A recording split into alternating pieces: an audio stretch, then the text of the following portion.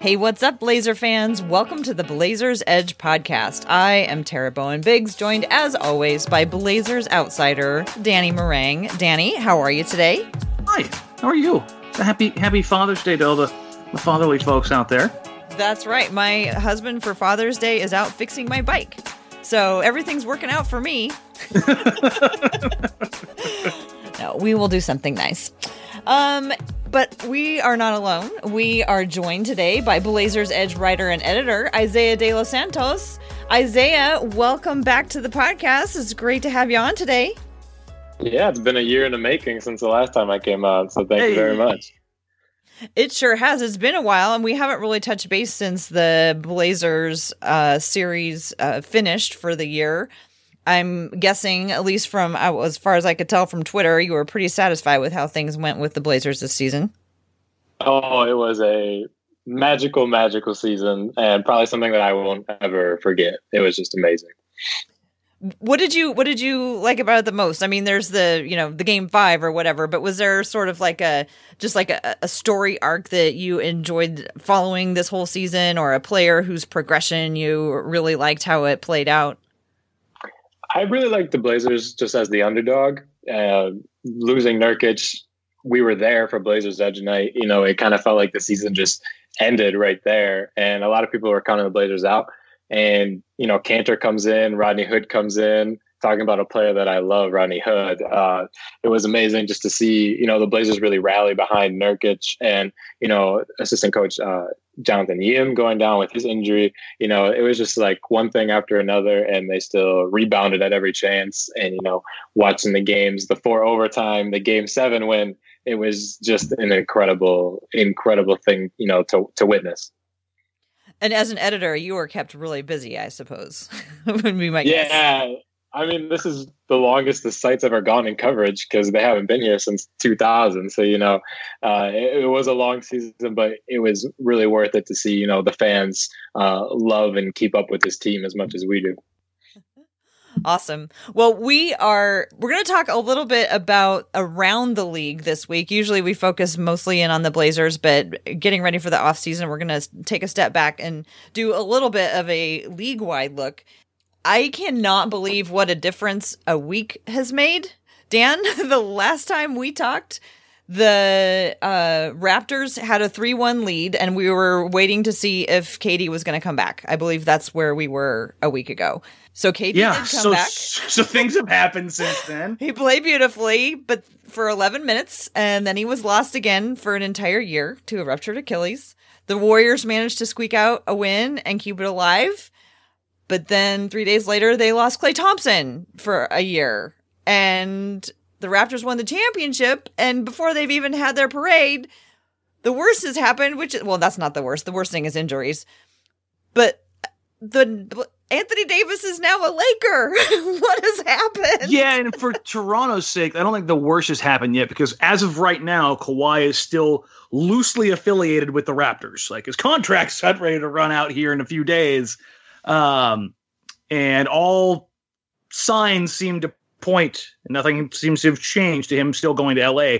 Now there's little antenna going up that if the Lakers are somehow able to carve that max room slot out, which, depending on the machinations of when the Anthony Davis trade is culminated, that Kawhi could go from the Clippers to the Lakers. I still strongly believe he's going to the Clippers, and I don't have enough to indicate otherwise, but I mean, he went to Toronto and did the damn thing. I think if you're Toronto, you're okay with this. You got your ring. Like, if Anthony Davis or Kawhi Leonard had come to Portland and you know, it had cost CJ and then he got us a title and left, would you really be mad? I think I would be pretty happy with the championship. Right. So How about you, Isaiah? Definitely. Give me the ring. Yeah. I mean, like, listen, hey man, you did the damn thing. I appreciate you. You go do you go home, go to LA, you know, go live in the sand and promote your non-brand and enjoy your New Balances. Like, it's cool. Obviously the downside of all this is KD going out on the floor and not just getting hurt, but rupturing an Achilles. To me, what's Followed really by Klay. We'll get to Klay, but to me, I haven't seen a lot of this on Twitter or and talking to people around the league. Is that The way we looked at Boogie after he ruptured his Achilles in a contract year is very, very, very different than the way we're looking at Kevin Durant right now. People that I'm hearing talk about Kevin Durant's contract situation are very much of the belief that, he's still going to get a max. He's still going to get that super max. Some team's going to do it. And I'm sitting here going, well, why? Why is it different from Boogie, who had to knock on doors? Exactly. And I don't get me wrong. I know that Kevin Durant is a transcendent first ballot Hall of Fame, maybe the best isolation scorer the game has ever seen. I get that. But we're still talking about an Achilles, an injury that, two people have come back from and been themselves or more. Like, it just doesn't happen. So it's a little bit weird for me that so many people are so quick to believe that he's going to just get that deal. And now that may be 100% true. Maybe 100% true, because a team is just, they look at him as being so transcendent that they're willing to still take that risk. But the way it's being discussed as it being, just done is a little bit surprising to me. What about you guys? I mean, especially at 30 years old, and he's going to be 31, next season. It's scary that he already has a max contract. Supposedly, like, teams are already lining up to give it to him. I would be a little apprehensive about that, especially with the severity of the injury, and he's 7 feet tall and the age. I don't know about it. I mean, I do understand that, KD has quite a bit more proven track record than Boogie did at the time. I mean, KD has now championships, finals MVPs, and MVPs, a couple things like that under his belt. So I can see why, I'm not sure. There would have to be a lot of the thing that always gets me is how long the contracts are. That they're giving guys in their 30s, considering how often it's likely that their athleticism is going to suffer as they get older. But shout out Chris Paul.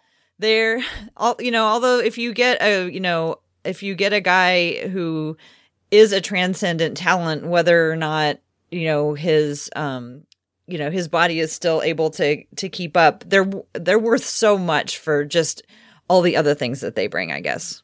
KD coming back from this and only being like 70% of himself, which still is a phenomenal player, but would be very much like right on brand for the Knicks. No, like it's just, oh, hey, we're going to invest all of this into a guy who ultimately doesn't end up being totally worth it. Well, you bring up a really interesting point, which is that there was just a solid narrative going in that KD was going to the Knicks. So I'm curious from you guys, how do you see these injuries? Unfortunately, every time I say somebody's injury, I want to make it so clear that it's so tragic that these injuries have occurred. But the league goes on. So how do you guys think it's going to change the offseason? What are some of the major things that you see cropping up that we weren't talking about a week ago? Isaiah, do you have any thoughts? I'm just thinking about the West in general. I don't know if there's a clear-cut contender or a clear-cut favorite right now to take the West next year. I mean, you do have the Lakers forming a super team and landing AD like we mentioned before, and Kemba Walker maybe wanting to go there as well this summer. But that's kind of the biggest thing for me is when we're looking at the tiers, and I think we're going to get that a little later, it's hard to really pick a favorite right now, a clear-cut favorite with Klay and KD both looking at missing the entire year next year. The thing for me is, I'm going to use a little bit of an analogy here. This is very much Las Vegas, where the only guys at the table coming into the season last year were Golden State and Houston, who really had big money on the table in the Western Conference. The East, you had Milwaukee, you had Toronto, you had Philly, you had Boston. So you had about 6 teams who felt themselves as title contenders. Now, maybe the Thunder saw themselves as that coming into the season after, bringing back Paul George, and maybe, a little bit of health, things go their way. The way things kind of broke for the Blazers, the right side of the bracket, everybody's good, then maybe. So maybe 7 teams, right?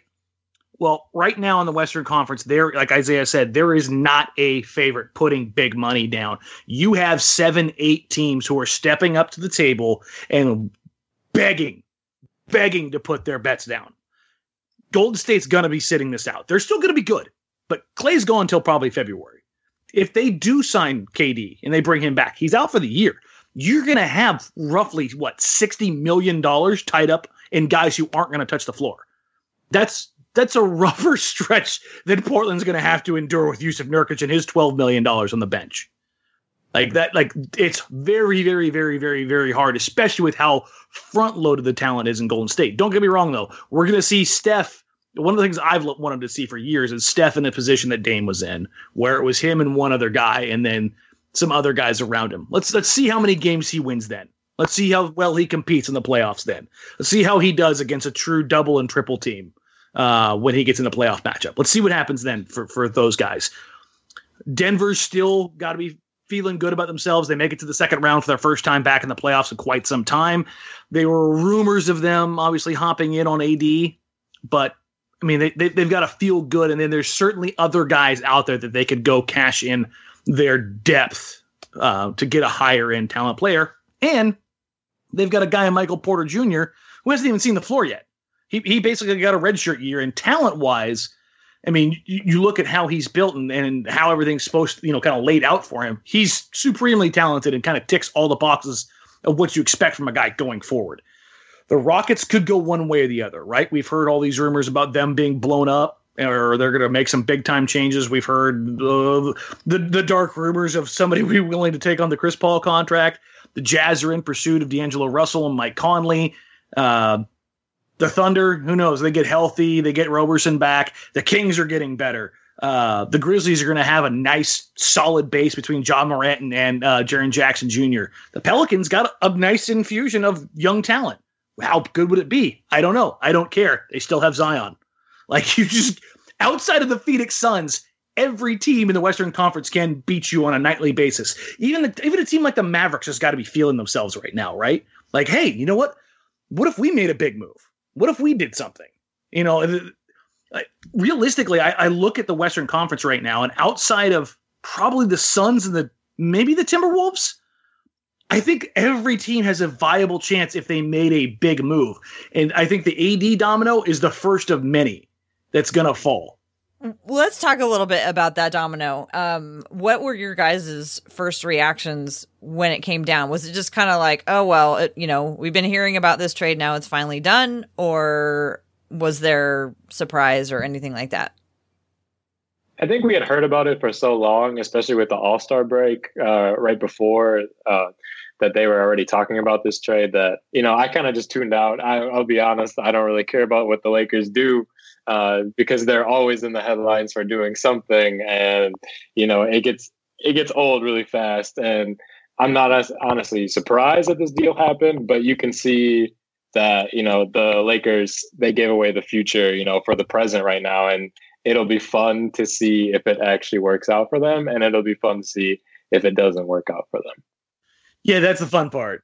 I mean, this was going to happen. You got to give David Griffin props for. I saw so many folks around the Lakers saying, "Oh, the Lakers have all the leverage. They have all tell them they can have BI, Hart, and the first. They don't like that. They can kick rocks." And it was just really, really funny to see all that happen. I'm like, yeah, they got BI, they got Hart, they got that first, they got Lonzo, and they got a lot of draft capital after that, buddy. Yeah. So seeing the Lakers get fleeced on the draft capital in the back end, mwah, love it. Pairing AD, if you take LeBron and AD out of Los Angeles, that whole idea, those two super freaks together is going to be fun. No matter what, as long as those two dudes are healthy and on the floor, that is going to be some of the most physically dominant and entertaining basketball we may have ever seen. Throw in a guy like Kemba, who's just so damn good on the ball as far as creating his own shots, and you have got all the gifts, all the meme. I mean, the Lakers were the meme team already, but it was because they were a joke. Now they're going to be doing it because it's going to be highlight play after highlight play after highlight play, which obviously, from a Portland perspective, sucks. But they did have to give their shirt off their back to get him. Do you guys think that there was a winner? New Orleans, 100%. I think if if the Lakers can land Kemba, that is scary. And if they land Kemba, I think they would be the favorite in the West. Oh yeah, no. If they land Kemba, they're immediately a favorite as far as a title contending team in the West, because nobody else has that power to match up with them. But I'm talking about like as far as if you're David Griffin, you're not convincing AD to stay. And for all the talk we hear about with the Blazers or any other team like possibly being involved in negotiations, the Pelicans did a hell of a job to get the absolute most out of this deal, knowing that they were losing AD for nothing. This was not DeMar DeRozan, Jakob Poeltl in a first. And granted, I am not that high on Lonzo. Never have been, never will be. Brandon Ingram, I think, is a okay to nice player. Hart is a nice rotation player, but that draft capital has the potential to be massive because there's just so many protections that aren't there. Then you look at the unprotected pick swaps that go out until Anthony Simons is 25, 26 years old. Like, let's just kind of put that in perspective. Anthony just turned 20 a week ago. So that's insane for me. Like, if you're building a franchise for sustainability and longevity, you cannot do better than what they just pulled off. So the Lakers, really short term, Pelicans, quite a long term. Oh yeah, absolutely. I mean, don't get me wrong. That's a juggernaut if LeBron this last year was just a one-off as far as his injuries go. So I've been hearing some people talking about the number 4 pick still being in play. Have you guys heard that? And what does that mean?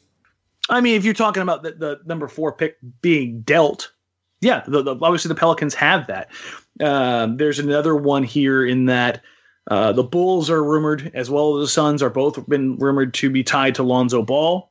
I wouldn't be surprised if the Pelicans are looking to explore that trade unless they're really excited about pairing Lonzo with Jrue, which, I mean, sure, people out there like actually getting paper cuts, so I'm sure somebody likes Lonzo and Jrue together. I can't really see it because as much as I love Jrue, he's a secondary shooter, not a primary shooter. I mean, I made this joke, and it was tongue-in-cheek, but also kind of serious. Zion's actually finding a way to go from Duke to the NBA and have worse floor spacing. So ultimately, I think they're going to have to make some moves, and they could use that number 4 pick. I mean, they could bundle up that 4 with Lonzo or that 4 with BI, and who knows? What do the Wizards want for Bradley Beal? Can the Wizards make any deals right now without a GM? I mean, they could. Owner could greenlight them. Well, I don't think it would be wise, but they could greenlight him. And if you're looking to Masai Ujiri, who's long been linked to the job in DC, I mean, he's a hometown guy. Bringing him back in there, I mean, he's been willing to move a franchise guy before, so I think it would cost ultimately more than a 4 in this pick and Brandon Ingram for Bradley Beal, but. I mean, I think you have to at least try to entertain some ideas of pairing up a guy like Zion with a Bradley Beal type. I think that's like the match made in heaven. It's kind of the reason why I floated the whole CJ to New Orleans thing, because if you're talking about pairing Zion up with somebody, I think a guy like Beal or CJ is like your ideal candidate, right? So New Orleans is going to wheel and deal. I mean, they have to. Otherwise, they're playing basketball from, 1994. You got the Larry Johnson Knicks out there with supersized Zion. There's just a complete and utter lack of shooting out there. Isaiah, do you have any thoughts about other secondary moves New Orleans might be looking to make right now? It's interesting that they're putting the 4th pick out there, and you don't know what Zion's going to translate to the NBA like. So I wouldn't put too much into his first year alone, but having that draft capital, like Dan said, over all these years. And up till 2025, basically, with the Lakers pick swaps and everything, they'll definitely have, the ammo at least to make a move if Zion is really going to prove to be this transcendent superstar, like it looks like already. Do you think that either I'm trying to bring it back to the Blazers at this point now. Like, do you think either of these teams would be more or less interested in like any of the free agents that the Blazers are trying to sign, because, they have such limited resources to re-sign Cantor or Hood or any of the guys really. Do you see either or any of the Blazers free agents as perfect fits in these new systems that have cropped up now in LA and New Orleans? I don't know about those two in particular, particularly Rodney Hood going to Los Angeles, because we saw how he was with LeBron before. I'm fairly certain he's not looking at that as an option.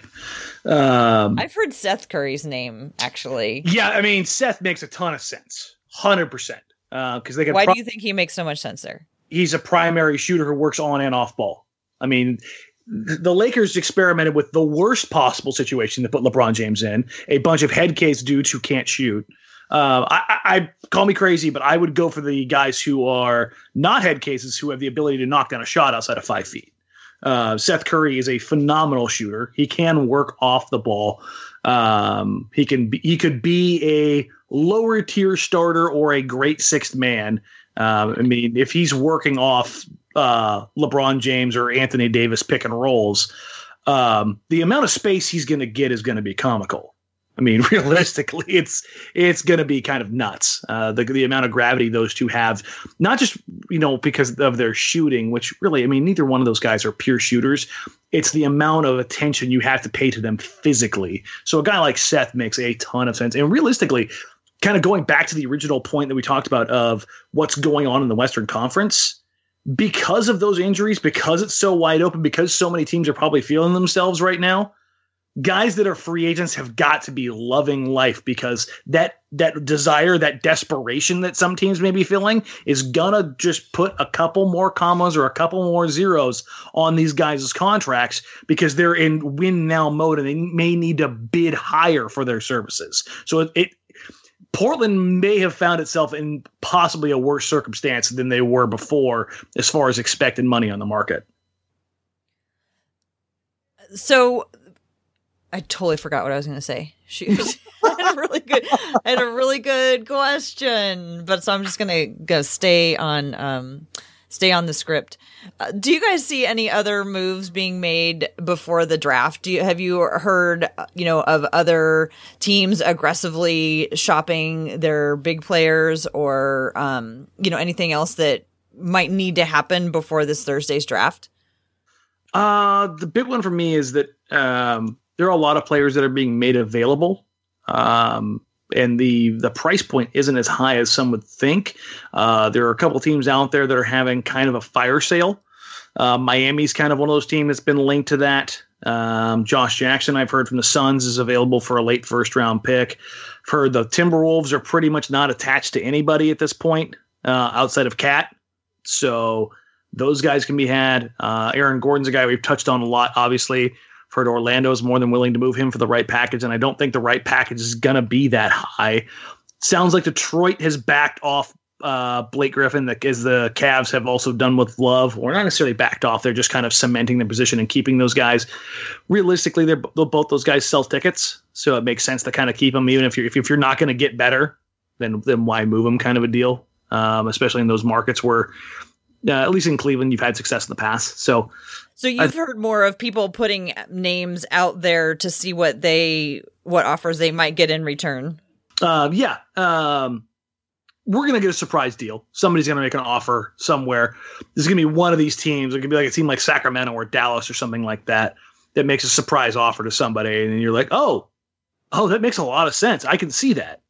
So, Beal's going to probably want out of Washington. So I think he's the one you kind of keep your eye on. Jimmy Butler probably looks at Klay Thompson going down and going, I wonder if there's a team out west that really wants a max salary 2 guard or 2-3. And all of a sudden, maybe he doesn't re-sign with Philly. So I think those are the kind of wrenches we're looking to kind of be thrown in here, right? Great. More players coming west. Why doesn't somebody have to go east? Sure, in a sense. Somebody has to go east. Yeah. At some point in time, you would think so, but I remember what I was going to say. Do you think that there's any chance that because of these 2 massive injuries to Klay Thompson and Kevin Durant, Do you see any possibility that everybody just kind of kicks things down the road and we just have a lot of 1-year contracts happening? Because we already had that last season in anticipation of this year. Do you see enough jockeying around that maybe we just get another year of a bunch of big 1-year contracts for guys, or short, 2-year big contracts? Like, I guess Paul Millsap had one of those a couple of years ago. Yeah, where he had the option year. Certainly a possibility. Just trying to go off memory here, I don't think there's a ton of teams with the massive cap space for next year. I think a lot of teams kind of loaded up for this year. Okay. I'd have to double check it, but I don't think there's a team that's like loaded for bear without making some moves for next year's cap space. So I don't think teams will necessarily be looking at that. But if they want to front load a contract or do a short 1 year, $20 million deal kind of thing, the mercenary for hire, I could definitely see a deal or two like that happening. I think guys might even be open to the longer contracts, wanting the security, seeing a big guy like KD or Clay go down, and KD and LeBron like those kind of player option short contracts, and it's a gamble, and if you get injured, that could affect you. So I think you could see guys maybe wanting to go for the long-term contracts and security instead. Yeah, the player agency stuff, when we talk about the player-driven markets and all these choices and how they're dictating terms, that works for 4 guys in the league. That's it. The rest of the league needs the security. The rest of the league needs to guarantee that money. They can't all be KD, LeBron, Giannis. It's one of those, 4 or 5, Kawhi, one of those guys who can just kind of wave their finger and have things happen, and have teams knowingly continue to pay them because they're such world-defining forces. So yeah, I think that's actually a really astute point as far as the idea that teams may look at, damn, if it can happen to KD, it can happen to anybody. Damn, if it happened to Clay, it can happen to anybody. I need to get my money now, because both those guys are guys that have forfeited money in order to stick together. And now they're looking on the cusp of getting paid, and they may not get paid. Just makes me so sad. I mean, you guys know how I feel about Golden State Warriors, but that just no. I mean, breaks your heart to see that happen. Yeah, watching KD reach down and immediately everybody goes, "That's his Achilles." Like every couch doctor was saying the same thing. When Clay came down, I think we just got done with Blazers Outsiders. We had the game on in the newsroom, and sitting there watching with the producer, and I saw him go down. I reached for my knee and screamed. It was just like, no, I know that feeling. I know exactly what he just did. He tore his ACL. That's not good. And you guys see him do that when the camera kind of picked him up. He made a motion where he crossed both his hands, where he said he could feel it, like he could switch up. When he came back out and took those free throws, that was a pretty cool moment. The guy told his coach, "Hey, I'll be back in 2 minutes." And there's some machismo stuff in there, and there's some ignorance of the injury. Not that he's an idiot. He just, I don't think he knew how bad it was in the moment because of the adrenaline, the impact of the moment, the finals, all that stuff. Because there are some reports that basically he got back to the locker room and all of a sudden that it hit him. Then like it swelled up. Yeah, I can't move. My knee is shredded. But yeah, I mean, those two things on that stage at that point at the end of the season could be like the end of a season that was signified by just weird moments. Kawhi, 18 bouncer going in. Anthony Simons maybe being the undoing of the Houston Rockets as we know them. Like these little things that were just like, you're so weird and so out of place and so seemingly never occur type things, especially to guys on the, like, can you think of 2 guys further on the spectrum than Kevin Durant and rookie 19-year-old Anthony Simons, and the impacts those 2 events could have on the NBA? So Anthony Simons leading the Blazers to the victory on the last day of the season. So he's your KD. Yeah, just because of what it did and how the seeding changed. It didn't just, destroy the Rockets because of who they had to play early on. It set the tone and the path for the Blazers to make it to the Western Conference Finals. Like, if you're looking for a ridiculously just out of this world random singular event, I don't think you're going to find too many more than Kevin Durant ruptures Achilles in game 5, and Anthony Simons scores 37 in game 82. Like, this is just weird. Completely 100% wild. You would never have those things come up again if you tried. Well, let's look quickly at what the Blazers have coming into the draft on Thursday. So they don't have very much cap space right now for spending money. I think we all know that. We've talked about that ad nauseum. But so it seems to me that there's like two ways that they could go out for that things could go with the Blazers. Like if they're going to use a pick, I guess. So they could either use their late first round pick to trade it for 2 second round picks, so they could like have less money obligation. I mean, because their rookies don't often play anyway, so having one versus having two, having two players might be more advantageous for them, because then they could actually fill out the roster. Or they could also try to look for someone who can actually contribute now, so they don't have to figure out how to pay a more expensive veteran. But of course, that would be a departure from how they usually do things. What do you guys think it's most likely the Blazers are going to do with the pick on Thursday night? Isaiah, do you want to start? It seems like with the crop of draft or pre-draft workout, participants they've had, it seems like they are definitely, thinking about moving the pick. You're having some second round guys, or maybe some guys even for summer league coming in for these workouts, basically. And so that's made it a little hard for me to really, commit to them using this pick, because I'm kind of of the mind that they're not going to use the pick, and they're going to trade it away for either to package someone on the team, or try and take some flyers on some second round guys, because that's kind of the MO of the participants they've had so far. What about you, Dan? So I think the big thing we need to take a step back and understand what's going to happen for the Blazers here for the next couple weeks, right?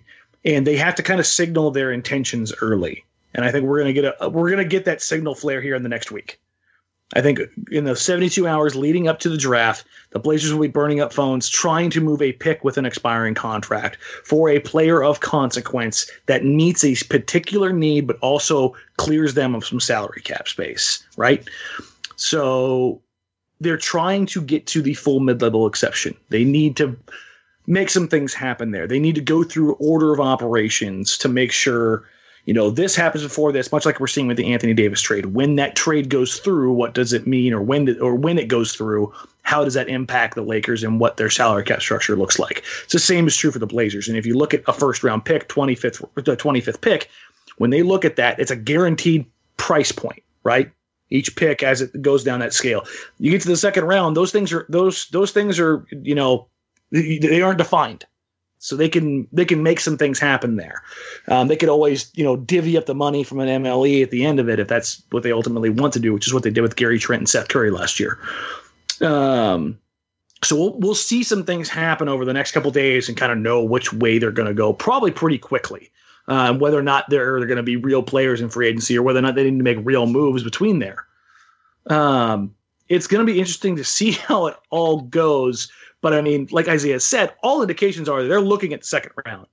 And the weird thing is they've been targeting a lot of guards. And that could be smokescreen. It could be paying a favor to an agent or to somebody else to get a look at them. So it's a little bit interesting to see that. But the last group, which I'm sure you'll appreciate, Tara, the all-name group, where you had Radzikis, you had Admiral Schofield, you had Vic Law, you had Louis King, you had the best Horton names Tucker, in that group. Rajon Tucker, and it's a hard Ray, Rayjon. So not the typical Rajon Rondo, so the Raj. They do have excellent names. That group that 100%. Was in working out, I really loved their names.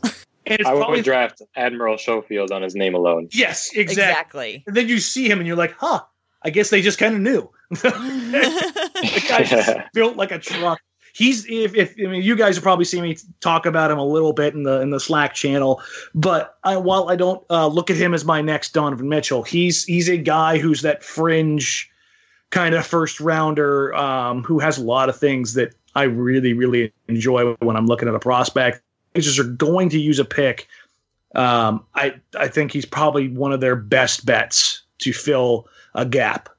He reminds me a bit of Wes Matthews, strong 3-point shooter. Obviously not coming out of college. Wes couldn't hit the broad side of a barn.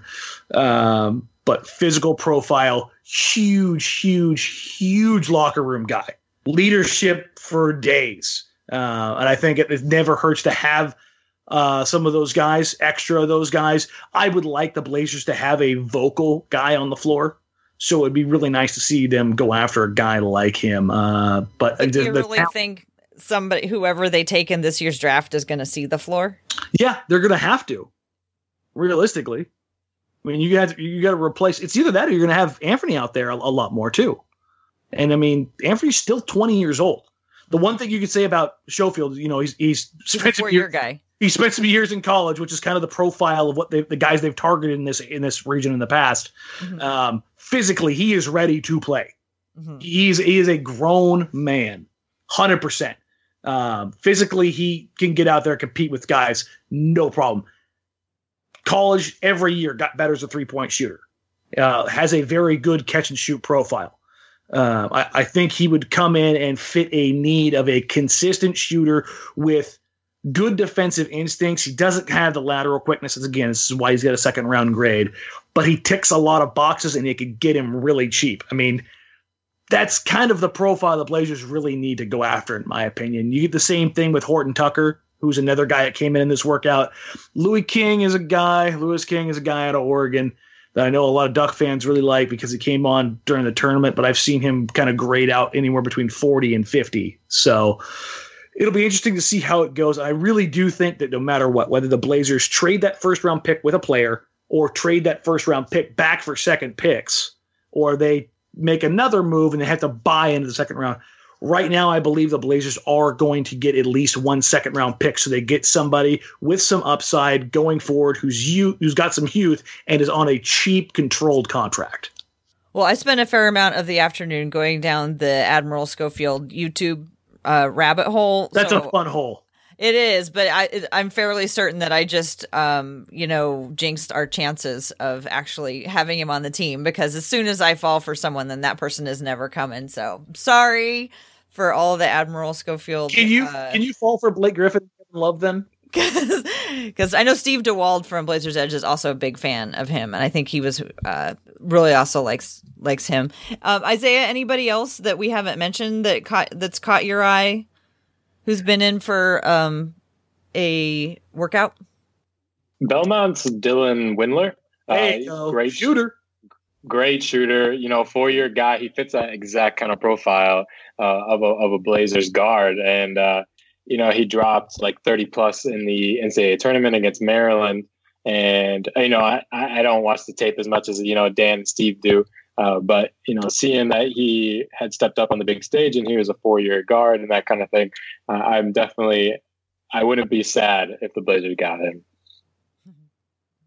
It's such an interesting draft this year because I can't remember recent drafts that people have been so committed to the fact that there's a huge drop off.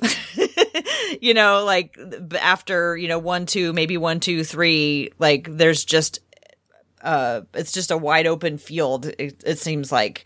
And I can't remember in the last few drafts haven't been like that, I guess, to me. This is a weird draft. And the thing is, so after that drop off, there's going to be guys, and I think this is going to be, I know people say this all the time, but this to me is going to be a draft that has 5, 6 second round guys that pop. There's going to be a group of guys here, guys like Horton Tucker, guys like Schofield. I think those are guys that are really going to, and I'm not talking about stars, I'm talking about rotation players in the league. Do you think it could be because sort of there's a different kind of NBA player coming up? I mean, yes. It used to be, they used to be definite positions. You played this position, you played this position, and it was easier to tell. And now because people are coming in with, playing multiple positions with multiple talents, it's harder to just sort of figure out where they go. that's a big part of the other part of this is some drafts have stars. Some have second fiddles. Some drafts have role players. Some drafts have late bloomers. I think this is just a draft that has a ton of role players. And that's not necessarily a bad thing. Like, if you can get these guys and avoid overpaying them, I'm not talking about like these guys have to turn into Draymond Green. I'm talking about, I think there's some PJ Tuckers in here.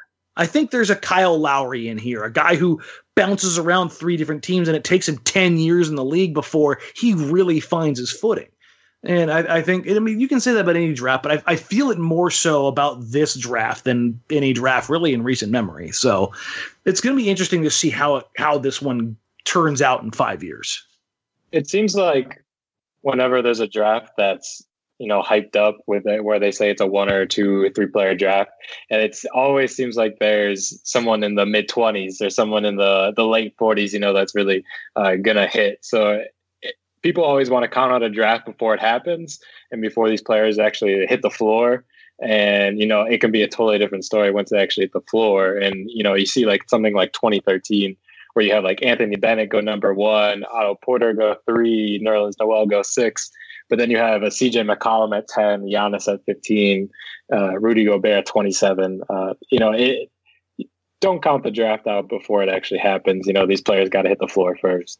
And the big one, I think, is here on this draft, in particular, and the reason why I hit the role player part of this so hard is I've literally talked to teams that have a guy at 16 that another team has at 29. Like, the variance of where guys are being slotted by teams is wild. Some teams are really high on one guy, some teams are really high on another, and the boards don't even come close to matching. Do you think that's because what teams need is wildly different, or because of, how they evaluate players is different?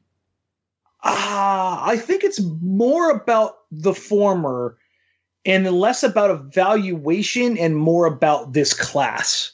Like, you look at the top end, there's no shooting. We're looking at guys you would expect to be drafted like 97, 98, 99, right? RJ Barrett is an athlete, a slasher. He looks like Kobe coming out of high school. Not that he's going to be a Hall of Famer, but I'm talking about his game. He's a slasher. When was the last time slashers coming out of school were a thing that we saw in the league? Everybody's talking about 3-and-D, space and pace. Zion Williamson is, like we talked about, Larry Johnson with more size. Like, these things are really, really weird. They kind of go against the grain of what we've kind of assumed the modern NBA to be. So it's going to be strange to see how teams go for what their needs are versus what this class has to offer. It's interesting because I think it's going to be interesting to see how the league evolves now that we've got players coming in who are no longer slotted into one position or the other. They come in more versatile. How does the game change when the game for the last 2 or 3 years has just been threes, and like, how does this new type of player, like, are they gonna, if you're saying they're not shooters, they're all slashers, like, what if we get a couple of draft classes of guys who don't shoot threes? I don't know. I just think it's going to be interesting to see how the game itself, if the game itself changes when we have players coming in with these sort of more positionless type profiles, I guess. Okay. And with that, I need your guys' help because I cannot figure out the Western Conference for the life of me. We've touched on it a little bit. But what I would like to do to wrap up today is I want to figure out, like, who do you guys think right now are the actual contenders? Who do you think are, the fringe contenders? Where do the Blazers fit in? And then, who are the teams, like you were saying earlier, Dan, like, who are the teams on the bottom? I can't even really tell who's on the bottom. So I asked you guys to do a little homework and and come up with some tiers to tell me where you think that the teams in the Western Conference are porting out right now. So Isaiah, do you want to start off with talking about kind of how you think the Western Conference now lays out, knowing what we know today? Everything could change tomorrow. Definitely. Yeah. It seems like with the Warriors situation, their unfortunate injuries, it seems like there's a lot of, these fringe contenders where these teams are probably talking themselves into a possible rig next season. But at the same time, you're like, I can't commit to this team 100%. Like I like the Nuggets. We saw how good they were in that 7-game series. And at the same time, I'm still doubting their youth a little bit. And I'm still doubting, Jokic as a lead player a little bit, as opposed to a Kawhi for Toronto. But then Dan mentioned the Rockets before, and they're having like a fire sale in public, which doesn't really seem like the best way to build a team. As that always goes well. Publicly they're going to be real committed. Yeah, exactly. And then the situation with Mike D'Antoni and not giving him an extension, and then giving him an extension, and the Rockets, whatever. You have the Jazz. You have the Jazz. Donovan Mitchell, is an angel, and I love him very much. And Rudy Gobert, as Tara pointed out earlier, he dunks a lot, and that's amazing. He plays defense and he cares. But at the same time, who's going to play point guard for them next season? Dan mentioned D'Angelo Russell or Mike Conley, and it seems like they're moving on from Ricky Rubio because they told him he's not going to be a number one priority. They told him he's not coming back. Hey, and by exactly. the way, I appreciate the hell out of it. I know some people didn't like it, but if you don't want me, let me know. Let me be free and go do my damn thing. Yeah. At least, you give him a heads up and he can adjust his summer accordingly. Exactly. So, yeah, I appreciate that. But then you have a team like the Thunder, and we saw them maybe not at the height of their powers, with Paul George kind of hampered by his injury. But at the same time, even as great as Paul George is, you have the, oncoming decline of a Russell Westbrook. And his game is not like what it was 5 years ago, even with, padded numbers of a triple-double. And then, you have the Spurs, and I'm never going to count on a Greg Popovich team, even though if this is the year that they fall off, maybe this is the year. With LaMarcus getting older, DeRozan on the block possibly, and then you have the Clippers, and they want Kawhi, and they said if they're not going to get Kawhi, they're really just going to focus on their free agents, and they're a good team. With a Kawhi, they look like a contender, but with that same team running it back, I don't really know how high the ceiling there is, and it's just, you can't commit to one team really, unless you're looking at the Lakers and you want to bet on LeBron and AD. So Isaiah, do you see the Lakers then as the biggest contenders right now, or who do you think is like the top contender? I would slot them at the top hesitantly, depending on what happens, how they build their roster out. Kemba Walker comes there, you have a 3-headed monster, and they're probably a clear favorite. But if it's, LeBron, AD, and Lance Stevenson again, or JaVale McGee running center, and Rajon Rondo providing some sort of leadership on the team, I don't know how far that team can go. They'd be scary even with just LeBron and AD, because those are two physical freaks. But it depends on the other part of the roster too, because as we saw with the Warriors, if your top two dominoes go down and you're left with, one star and a bunch of role players, it's not going to end super well. Okay, so let's go tiers, and this is going to be kind of a weird tiered system because, well, just from what we've seen in the NBA in the past. Tier 1, Denver, Portland, both Los Angeles teams, probably the Jazz. Tier 2, Houston, Golden State, OKC, San Antonio. Tier 3, you've probably got Sacramento, Memphis, New Orleans. Yeah. And then tier 46, the Suns.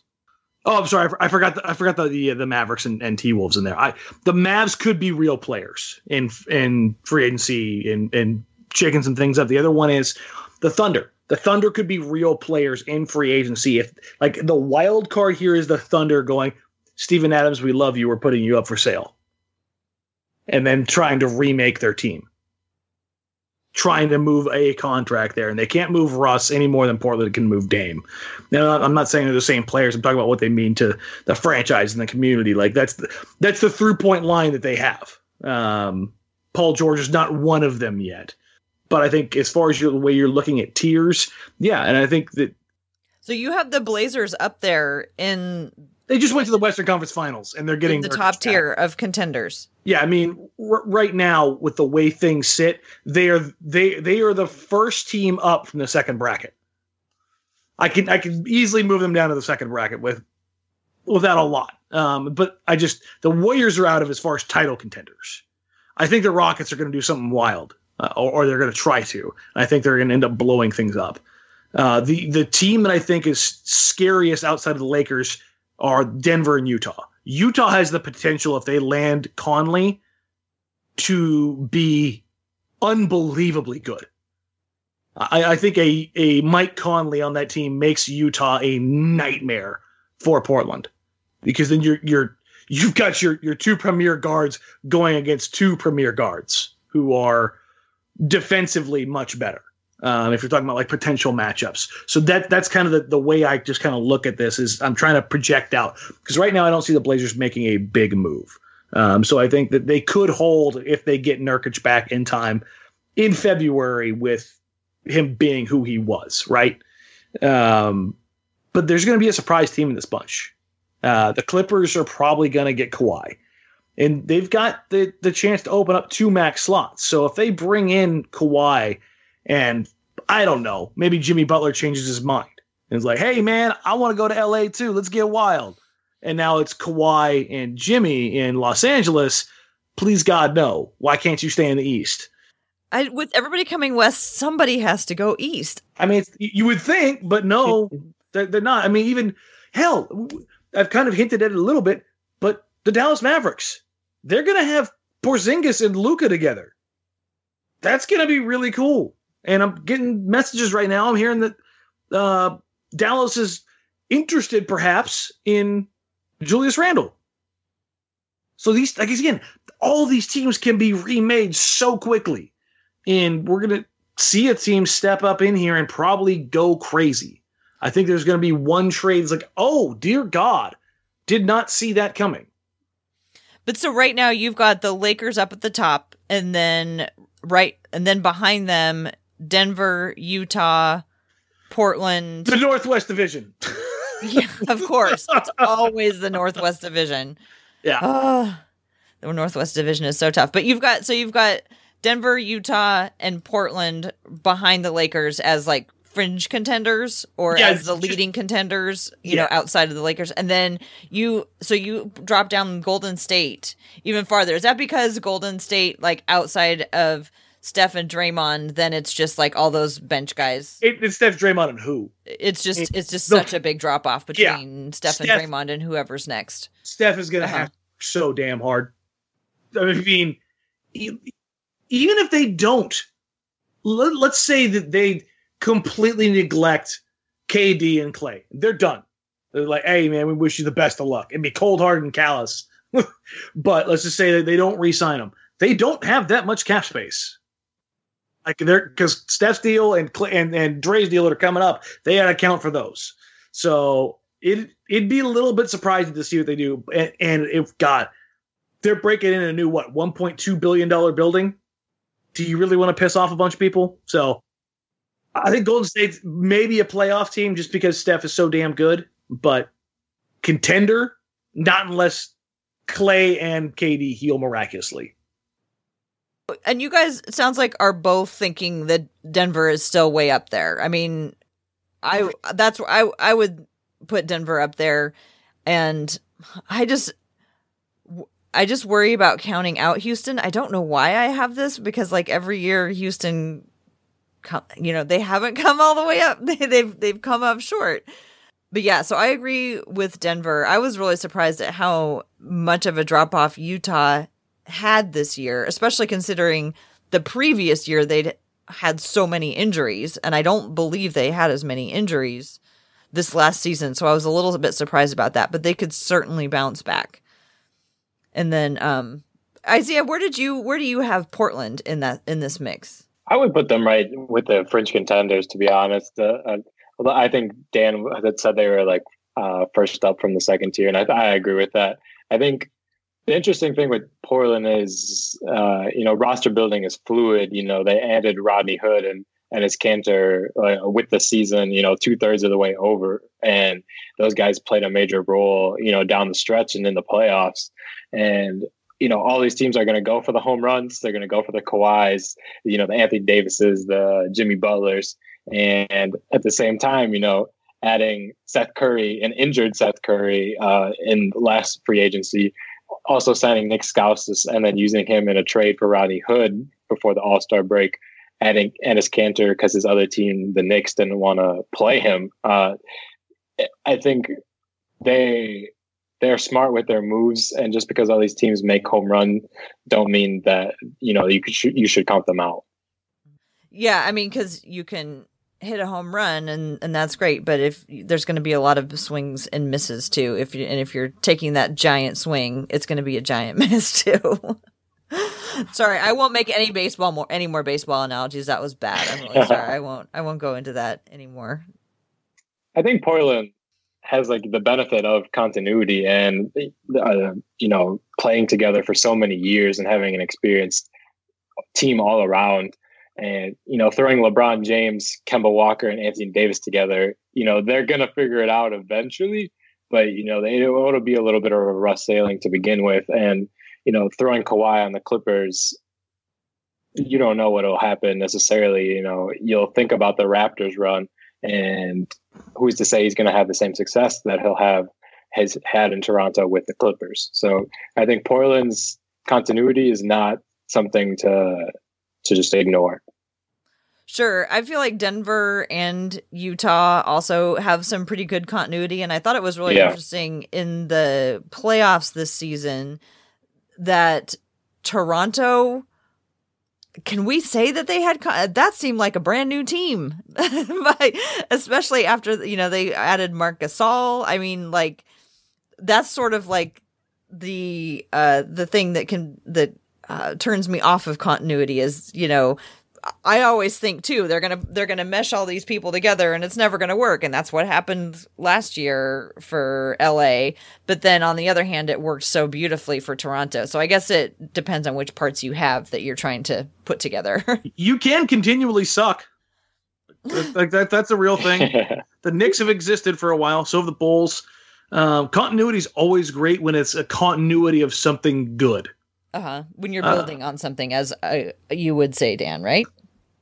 Yes, exactly. Continuity of, hey, okay, or less is never good. I mean, you saw the Hawks this season, or this offseason so far, being willing to take on some dead money to acquire another asset to continue building around Collins and Young and Huerter. I mean, they've got some things going down there. You're looking at teams being smarter about how they're building teams, but they're also being riskier at times. The Brooklyn Nets rebuilt themselves out of nothing, and they're the ones that offered Allen Crabbe and eventually traded out for Allen Crabbe's contract and eventually traded. Has a team ever done that before? Offered a restricted free agent, then traded for the restricted free agent that they tried to sign the year before, and then traded that restricted free agent to somebody else. That seems like a bridge too far for any team. But what the Nets have gone through to now be in a position where they have two max slots, and most likely Kyrie Irving, his signature on there on July 1st. I mean, it's gonna be really interesting to see how these teams kind of in West, East, wherever go about these pretty serious scenarios in team building. If Kyrie stays in the East, then he's gonna get a gold star from me. Somebody stay in the East. Somebody please just stay in the East. I'm sorry, I sound like a broken record on that, but no, it's I mean, realistically, yeah, it's one of those things. Not wrong. Yeah, I mean, Milwaukee's got to be pretty happy about this offseason. Yeah, Milwaukee's path to the playoffs right now path to the finals right now looks pretty good. Well, you guys, it's been really fun. We should wrap it up here. Thank you for the league-wide discussion, because coming out of the Blazers season, I sometimes get so, up to my eyeballs on what's going on with the Blazers that when I look outside, it's hard to know where the Blazers stand. So I'm glad we got to talk a little bit about that. Y'all caught up now? I'm getting there. Because I mean, the thing is it's all going to change, with the next Woj bomb. So, Yeah. Yeah. I'm waiting. Like I've heard some things that I can't talk about obviously right now, but I've heard some things that are kind of, that have been cooking for a while, and well, not all of them, but maybe none of them will come together. I have a strong suspicion that one of them is going to happen. So, it's going to be fun to see who's willing to risk it for the biscuit, right? Like we saw Toronto do it last year, and then it worked out. Mm-hmm. That's got, for a bunch of A+ type personalities, that's got to just be like, well, if he can do it, so can I. Damn it, and I can see that happening in some front offices, especially with what has transpired with the West coming open and the other guys that are, the top tier becoming free agents. Yeah. Yeah, it's gonna. I try not to spend too much time figuring out exactly what will happen, so that I can spend my energy figuring out what the result is what it's gonna look like. Isaiah, do you want to tell folks how they can find your work, and if there's anything that you've been working on that you want to share? Sure, you can find me on Twitter at Isaiah Delos, Delos. And I do social media for Slam Magazine as well. And I'm running their Throwback Highlights channel. So we're putting out a lot of fun stuff on there. So you can find that at Slam Rewind. And yeah, that's where you can find my work. Wait, so what's the Rewind Highlights channel thing? Yeah, so Slam, really just wants to capitalize on, nostalgia and finding these hidden gems that people might have forgotten about or never seen before. So we just committed to, finding stuff that people haven't seen, or, reminding stuff of great moments. Like yesterday, I posted about Jeremy Lin's game winner in Toronto all those years ago during Linsanity. And, a lot of people were like, oh, I forgot about that. Yeah. Okay, you think about it and you're like, oh yeah, that happened like a year ago or 2 years ago. And you're like, oh no, that happened 5-6 years ago. And, it's funny to see all these reactions about people are like, oh yeah, I was doing such and such when this happened. And yeah, it's fun to, take a look back on NBA history. That's really fun. I'm going to go follow that. That sounds really fun. And, it gives us a chance to, if we missed it the first time around, learn more about it. Better see some Strickland highlights in there. I'll have to get on that. That's for sure. The ratio of Blazers highlights to everybody else's highlights should be slightly skewed. Honestly, it has been a little bit. I'm not gonna lie, but you know what? Is it your fault that the Blazers have had so many highlights through the years? No. Oh no, not at all. They, not at all. Just because they're such a team that manufactures such great highlights, what can you do, right? I mean, when you have greats like Rudy Fernandez and Damian Lillard and Thomas Robinson, it's hard to really to stay away from those. They're going to be all. There better be at least one Sergio to Rudy Spanish Armada lob play. And that was already in there. Yeah. And I would like to put in a request for some Andre Miller lobs. Andre Miller, okay. Thank you very much. Dan, you want to tell people where they can find you? Yes, you can find me on Blazers Outsiders every Thursday in the offseason on NBC Sports Northwest, obviously here on the Blazers Edge podcast, and obviously on Blazers Edge writing at least once a week. Other than that, I think that's about it. Yeah, if you want to follow me on social media, at DMarang, at DMARANG, it's the same no matter what social media you're on. So there you go.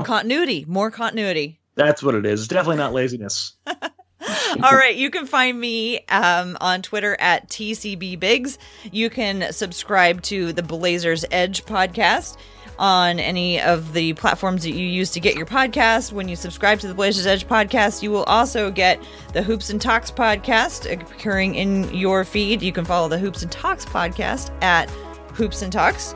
And we are continuing to put out mostly 2 podcasts a week for the summertime. And, of course, if anything big happens with the Blazers, we will be right on to tell you all about it. So if you want to make sure you don't miss anything, go ahead and subscribe to the Blazers Edge podcast. And I think that'll about do it for us tonight. So for Isaiah and for Dan, thanks everybody, and we'll talk to you later. Bye.